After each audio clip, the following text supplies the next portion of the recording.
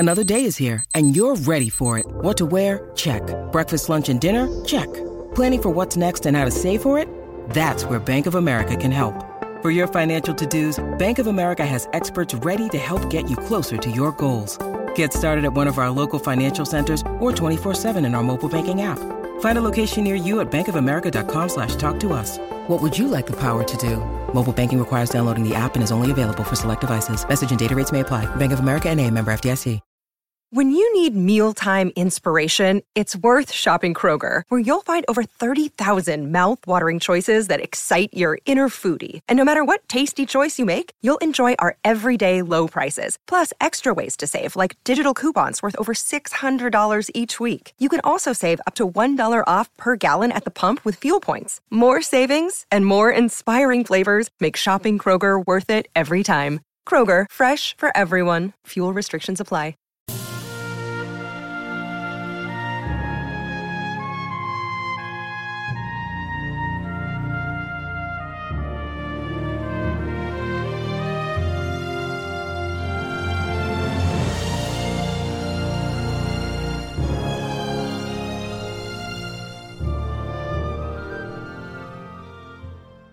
Hi everyone, this is your host, John Hagedorn, and welcome back to 1001 Best of Jack London, where you'll find a growing collection of the best stories of Jack London, one of my favorite authors. You may have seen the movie version of White Fang. There have been 14 of them, but nothing gives you the real story like the book White Fang, which I'm sharing here at 1001 Best of Jack London. White Fang was first serialized in Outing magazine between May and October of 1906 and was published in book form in October of 1906. The story details White Fang's journey to domestication in Yukon Territory and the Northwest Territories during the 1890s Klondike Gold Rush. Much of White Fang is written from the viewpoint of the lead canine character, enabling Jack London to explore how animals view their world and how they view humans. White Fang examines the violent world of wild animals and the equally violent world of humans.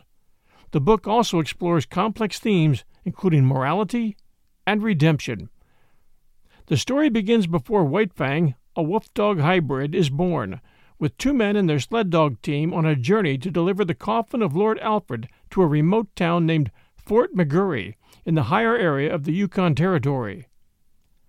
The two men, Bill and Henry, are stalked by a large pack of starving wolves over the course of several days.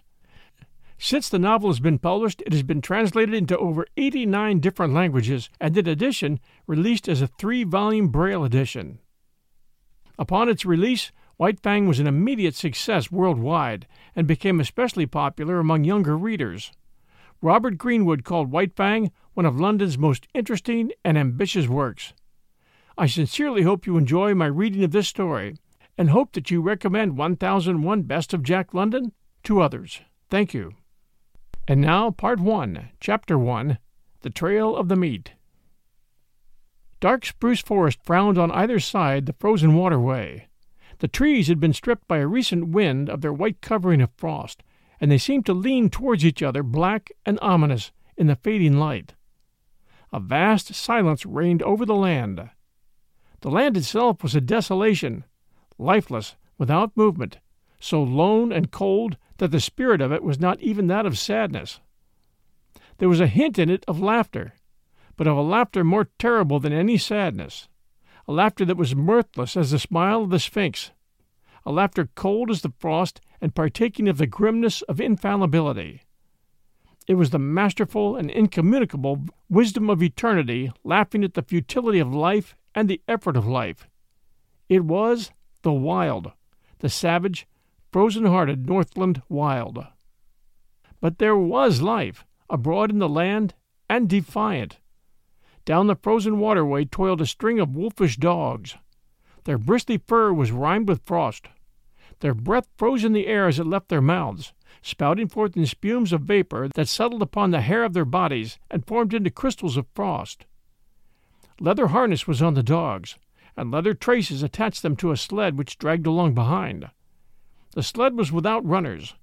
It was made of stout birch bark, and its full surface rested on the snow.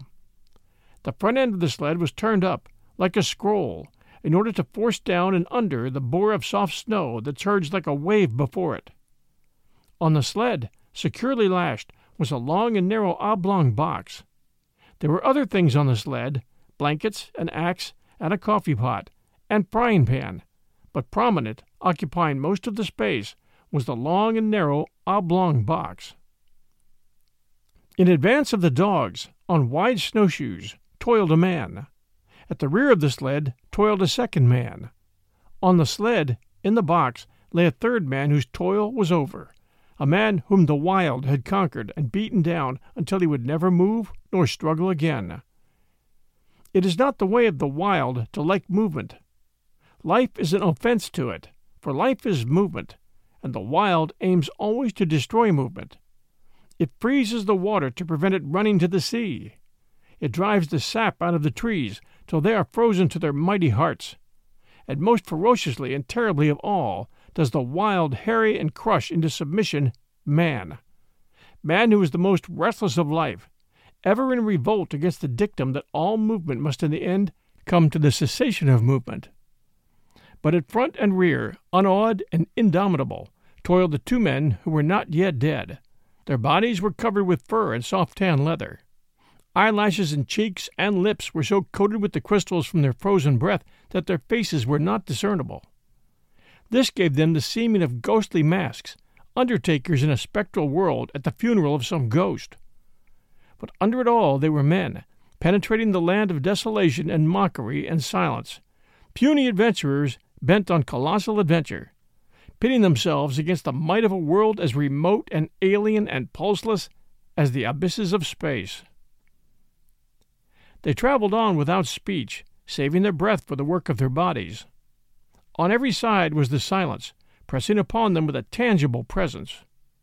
It affected their minds as the many atmospheres of deep water affect the body of a diver. It crushed them with the weight of unending vastness and unalterable decree. It crushed them into the remotest recesses of their own minds, pressing out of them, like juices from the grape, all the false ardors and exaltations and undue self-values of the human soul, until they perceived themselves finite and small, specks and motes, moving with weak cunning and little wisdom amidst the play and interplay of the great blind elements and forces. We'll return with our story right after these sponsor messages. And now back to Chapter 1 of White Fang. An hour went by, and a second hour. The pale light of the short, sunless day was beginning to fade, when a faint, far cry arose on the still air. It soared upward with a swift rush till it reached its topmost note, where it persisted, palpitant and tense, and then slowly died away.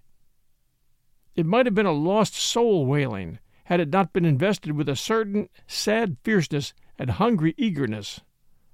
The front man turned his head until his eyes met the eyes of the man behind, and then, across the narrow oblong box, each nodded to the other. A second cry arose, piercing the silence with needle-like shrillness. Both men located the sound. It was to the rear, somewhere in the snow expanse they had just traversed. A third and answering cry arose, also to the rear, and to the left of the second cry. "They're after us, Bill," said the man at the front.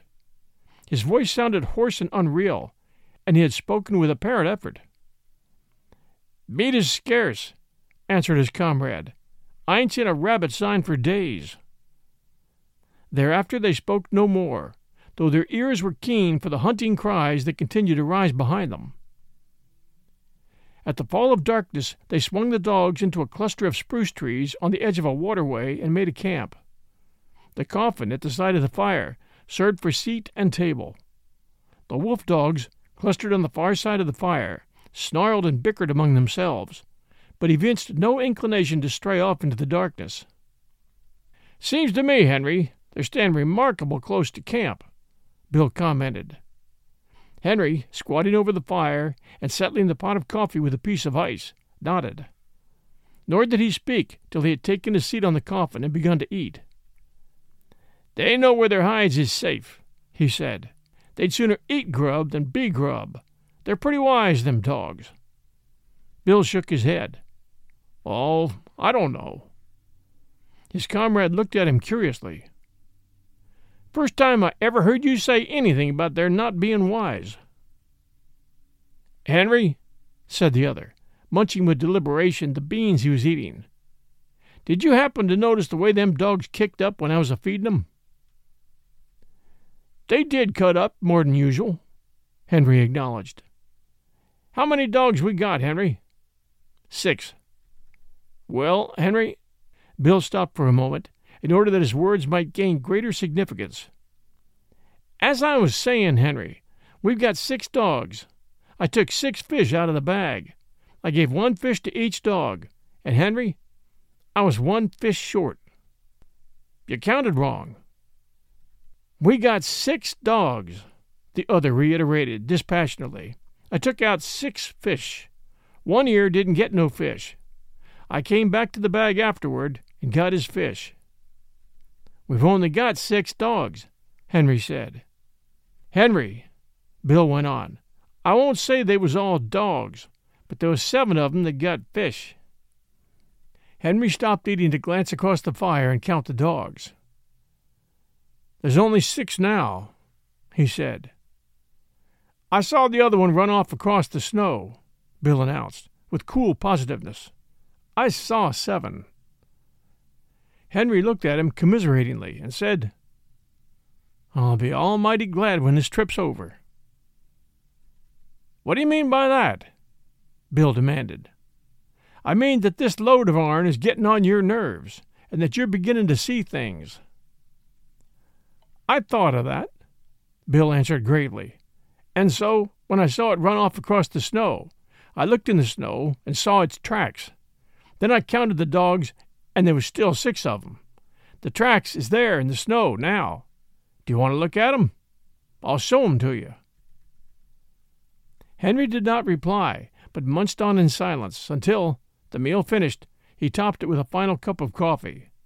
He wiped his mouth with the back of his hand and said, "Then you're thinking as it was—" A long, wailing cry, fiercely sad, from somewhere in the darkness, had interrupted him.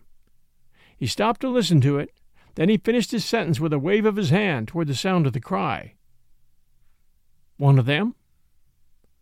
Bill nodded. "I'd a blamed sight sooner think that than anything else. You noticed yourself the row the dogs made." Cry after cry, and answering cries, were turning the silence into a bedlam. From every side the cries arose, and the dogs betrayed their fear by huddling together and so close to the fire that their hair was scorched by the heat. Bill threw on more wood before lighting his pipe. "I'm thinking you're down in the mouth some," Henry said. "Henry?" He sucked meditatively at his pipe for some time before he went on. "Henry, I was a-thinking what a blame sight luckier he is than you and me'll ever be." He indicated the third person by a downward thrust of the thumb to the box on which they sat. "You and me, Henry, when we die, we'll be lucky if we get enough stones over our carcasses to keep the dogs off us." "But we ain't got people and money and all the rest like him," Henry rejoined. "Long-distance funerals is something you and me can't exactly afford." "What gets me, Henry, is what a chap like this, that's a lord or something in his own country, and that's never had to bother about grub nor blankets, why he comes a-butting round the godforsaken ends of the earth. That's what I can't exactly see." "Yeah, he might have lived to a ripe old age if he'd have stayed at home," Henry agreed. Bill opened his mouth to speak, but changed his mind. Instead, he pointed towards the wall of darkness that pressed about them from every side. There was no suggestion of form in the utter blackness. Only could be seen a pair of eyes gleaming like live coals. Henry indicated with his head a second pair, then a third. A circle of the gleaming eyes had drawn about their camp. Now and again a pair of eyes moved, or disappeared, to appear again a moment later.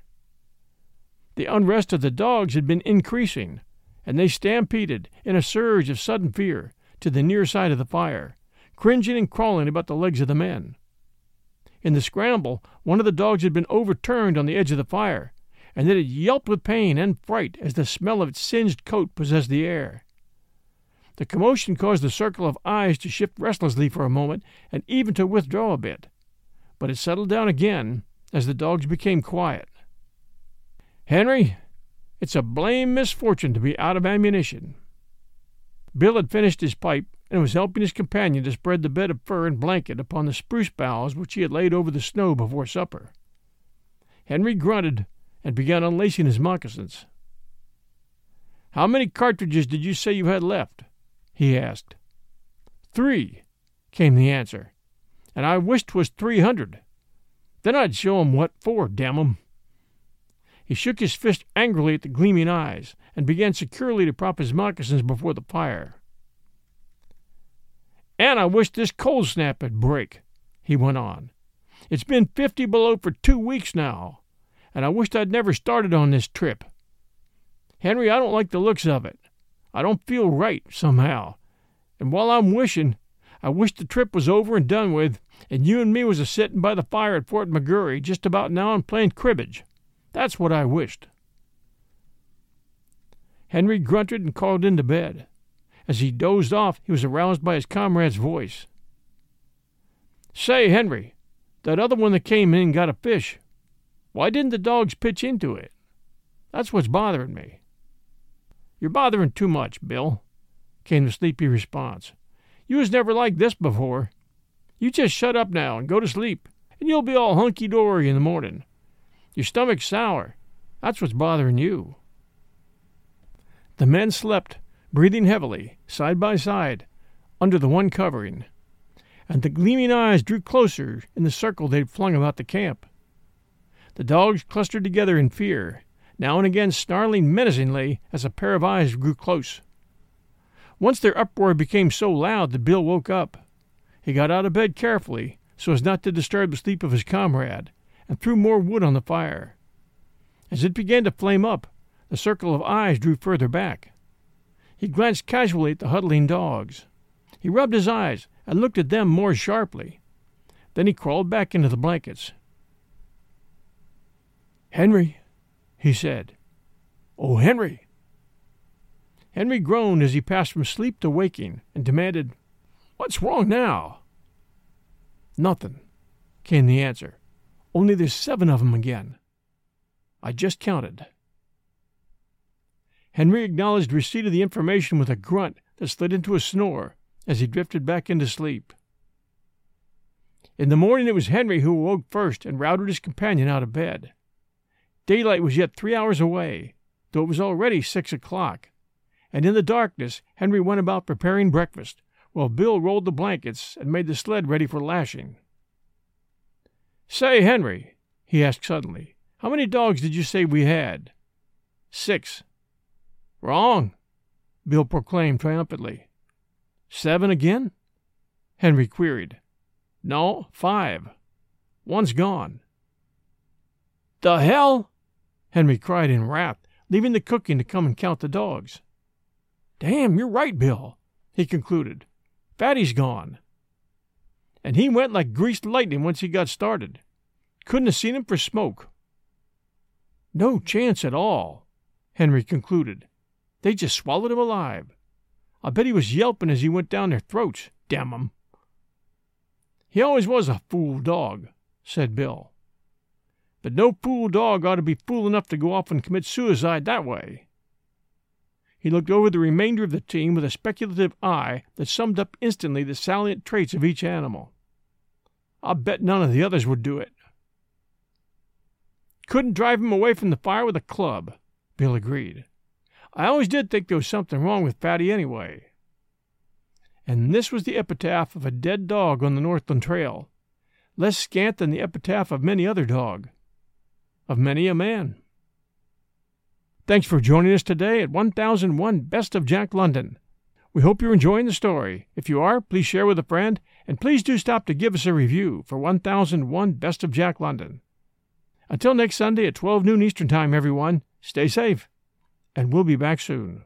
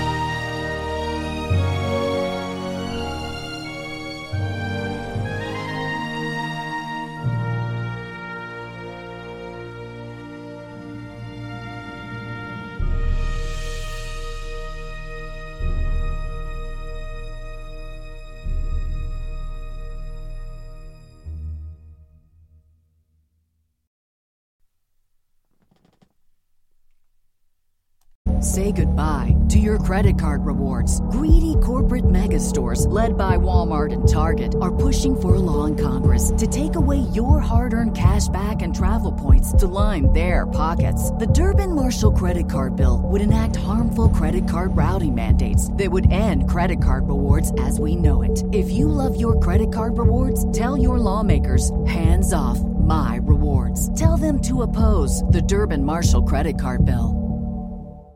Grand Canyon University, an affordable private Christian university, is one of the largest and fastest growing universities in the country, offering more than 270 programs online. In addition to federal grants and aid, GCU's online students received nearly $130 million in institutional scholarships in 2022. Find your purpose at Grand Canyon University. Private, Christian, affordable. Visit gcu.edu/myoffer to see the scholarships you may qualify for.